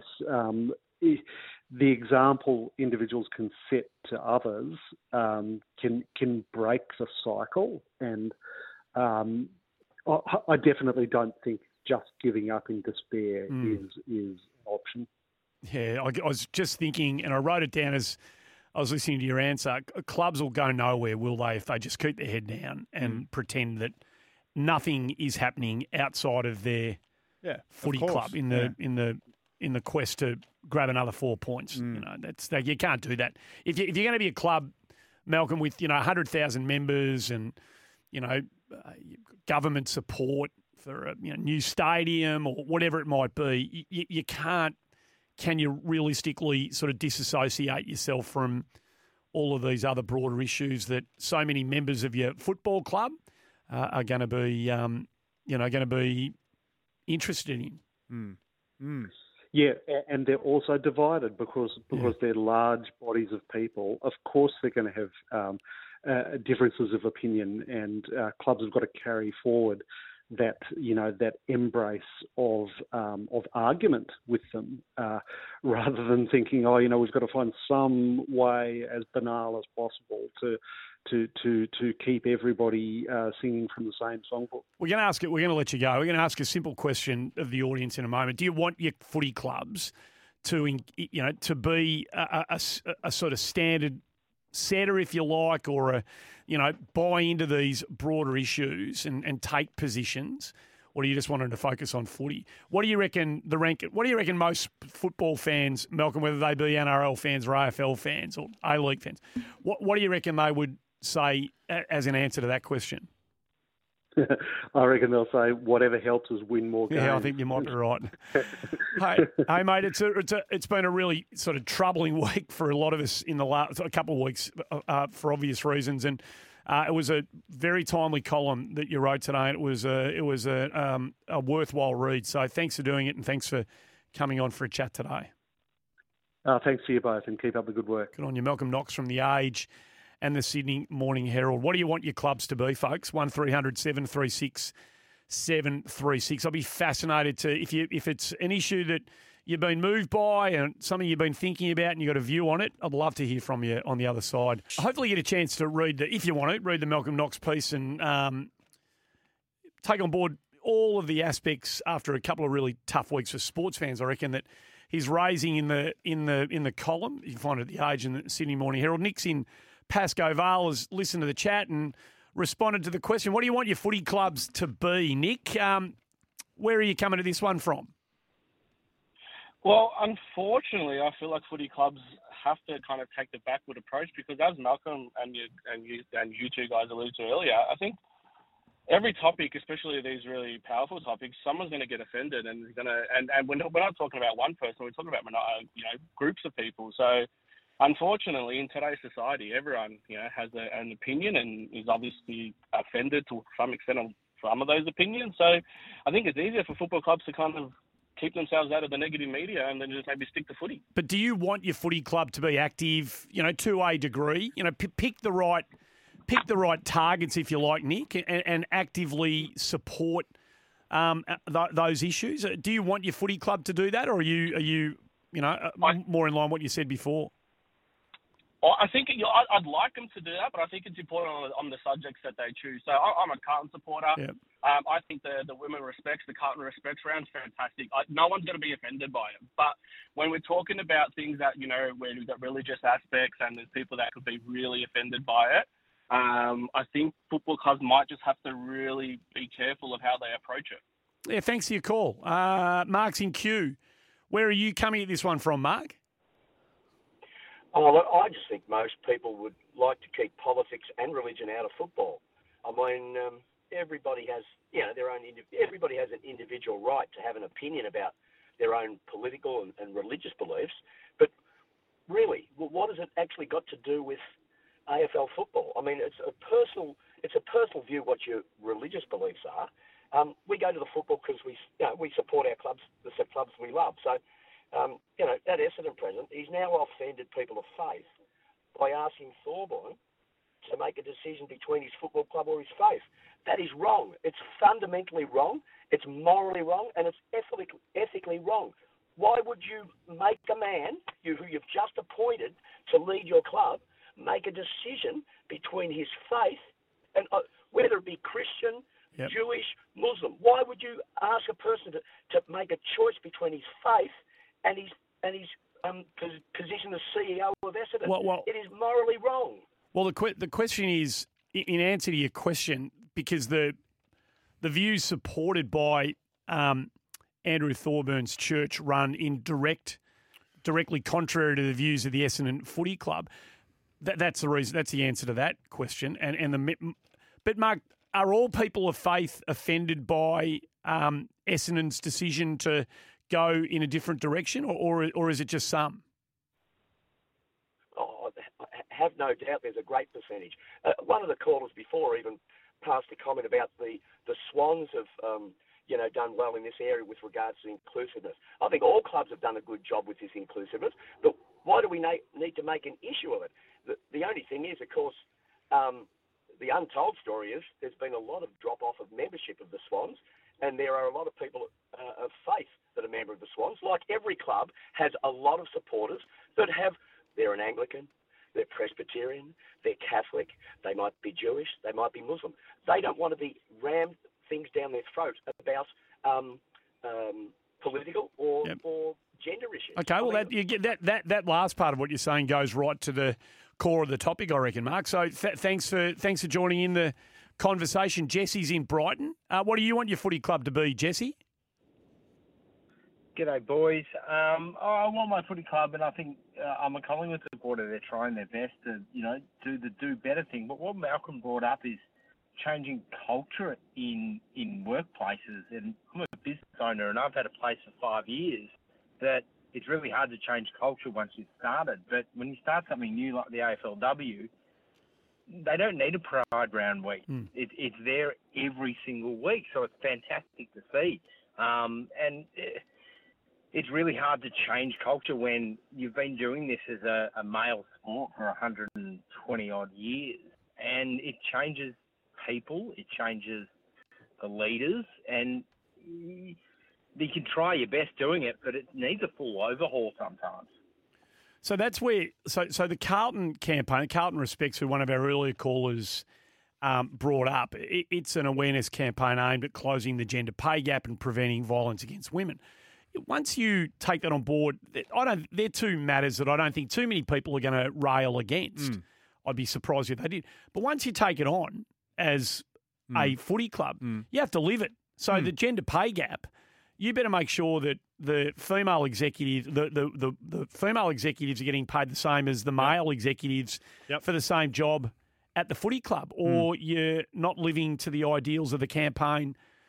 So you've got to live. That's a matter that you've got to live to there. Yeah, for sure. And I think from a supporter or spectator or fan's point of view, we've come too far. We've come to a point where we're in the era of outrage as well. Yeah, we are, no doubt.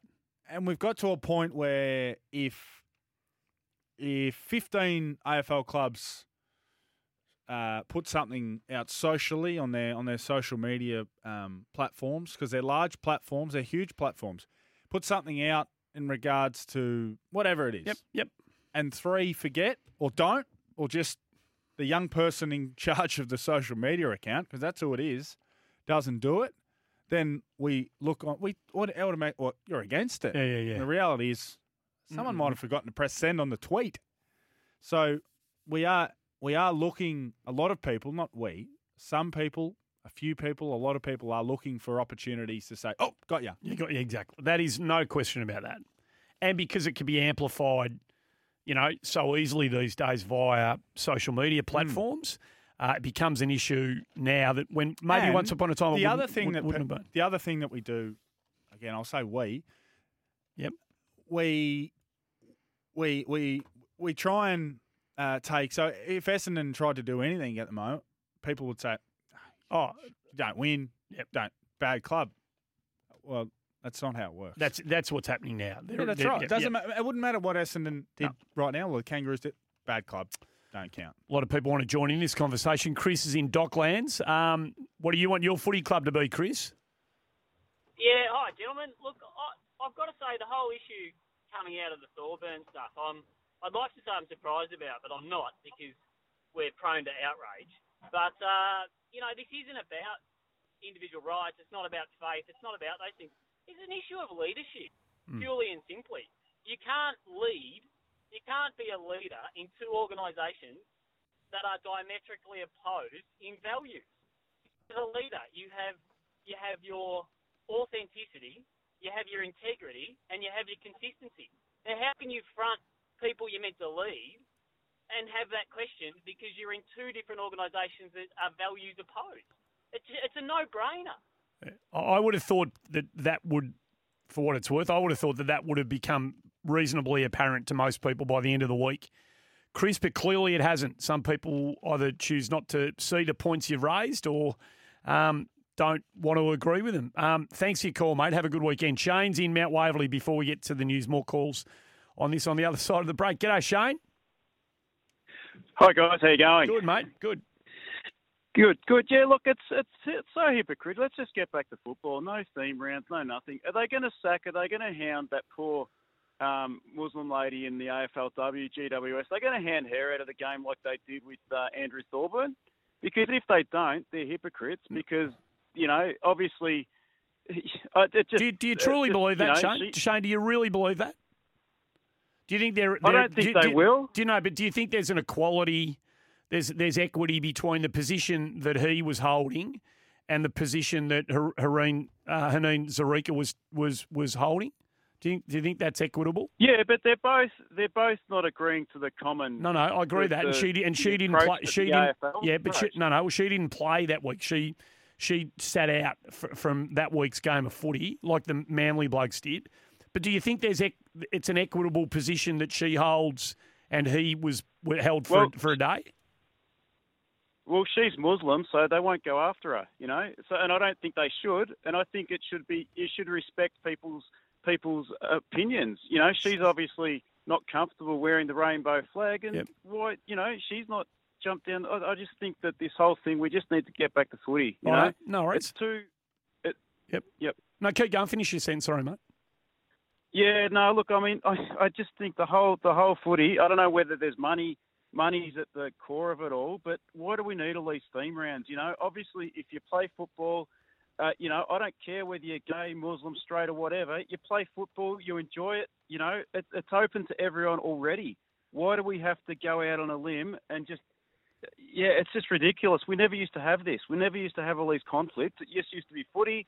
Go to the footy. Go watch the reserves. Go watch whatever you want. We didn't have to spell it out like this. It's just getting ridiculous. You know. No worries, Shane. Appreciate your call, mate. Let's get to the news. Dion and Julie to join us after this, JJ. Strong work from you again, Stone Cold. Another outstanding week. We're here for Robot Building Supplies. They've got it.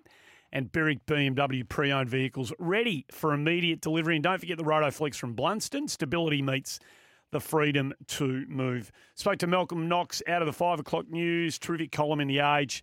Sydney Morning Herald kind of goes to what we've been living through as footy fans with Hawthorn and Essendon and Sydney United. Dion's in East Bentley. What do you want your footy club to be, Dion? I think that they do need to get involved in social causes and political causes. So politics and social causes are unavoidable.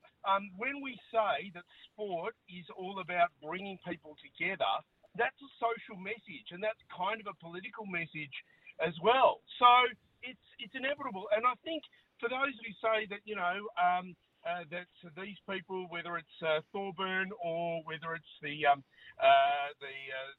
female footballer that you Haneen Zarika. Yep. Yes. I think for people to say that that it's wrong to deal with the situation regarding their views, I think that's wrong because.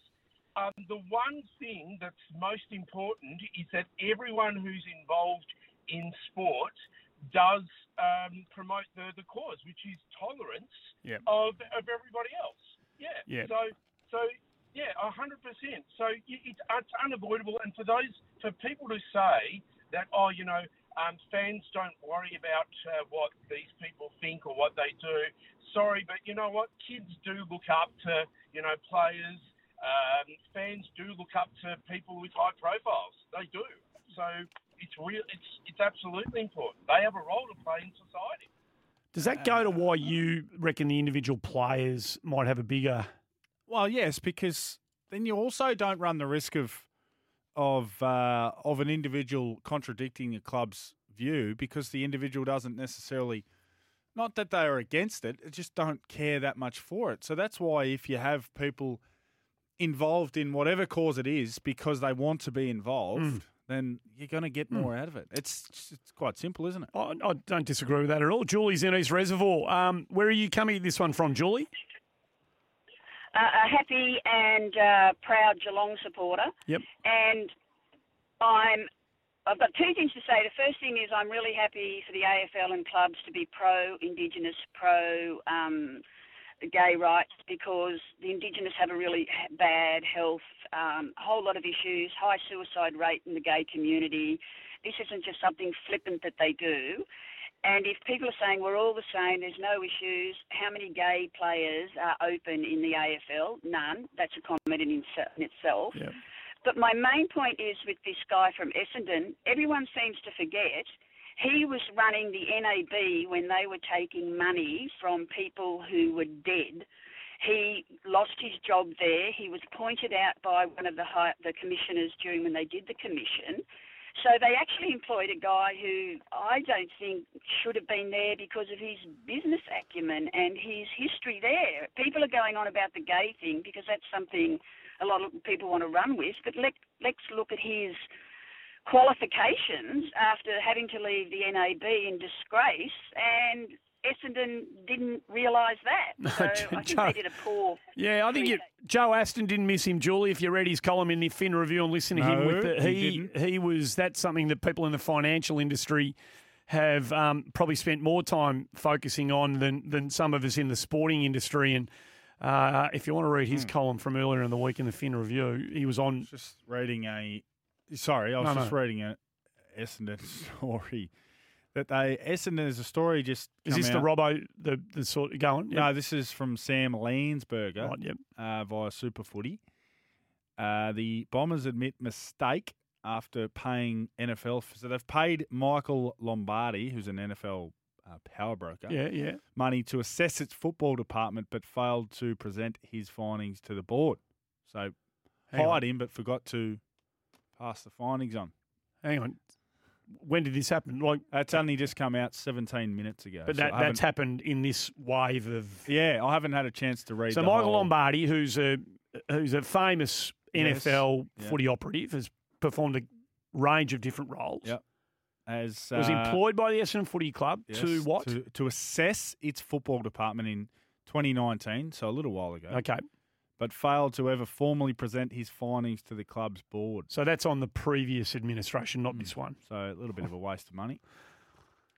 Wouldn't have been cheap either, I don't imagine. Just for anyone who wants to line up the current administration, that's on the administration from 2019.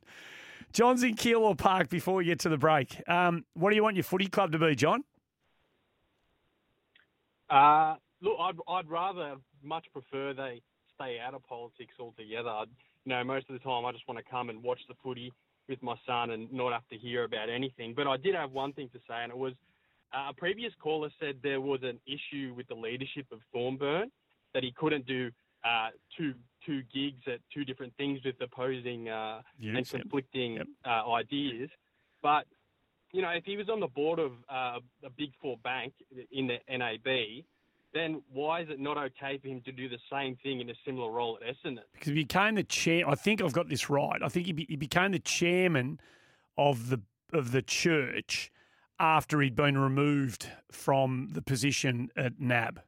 So one position of leadership followed the other, John. So I think my reading of it is, once you assume the position as the leader of an organisation as opposed to just being an individual member, which goes to why I don't think the Andrew Thorburn, Haneen Zarica positions quite line up alongside one another. Once you become the leader of the organisation, you need to be, I think you need to be a bit more inclusive of everybody as opposed to just living by your own individual positions. So I think that's right, John. Hopefully that clears that one up for you, and hopefully I've got it right. 17 minutes to 6. Let's get to a break.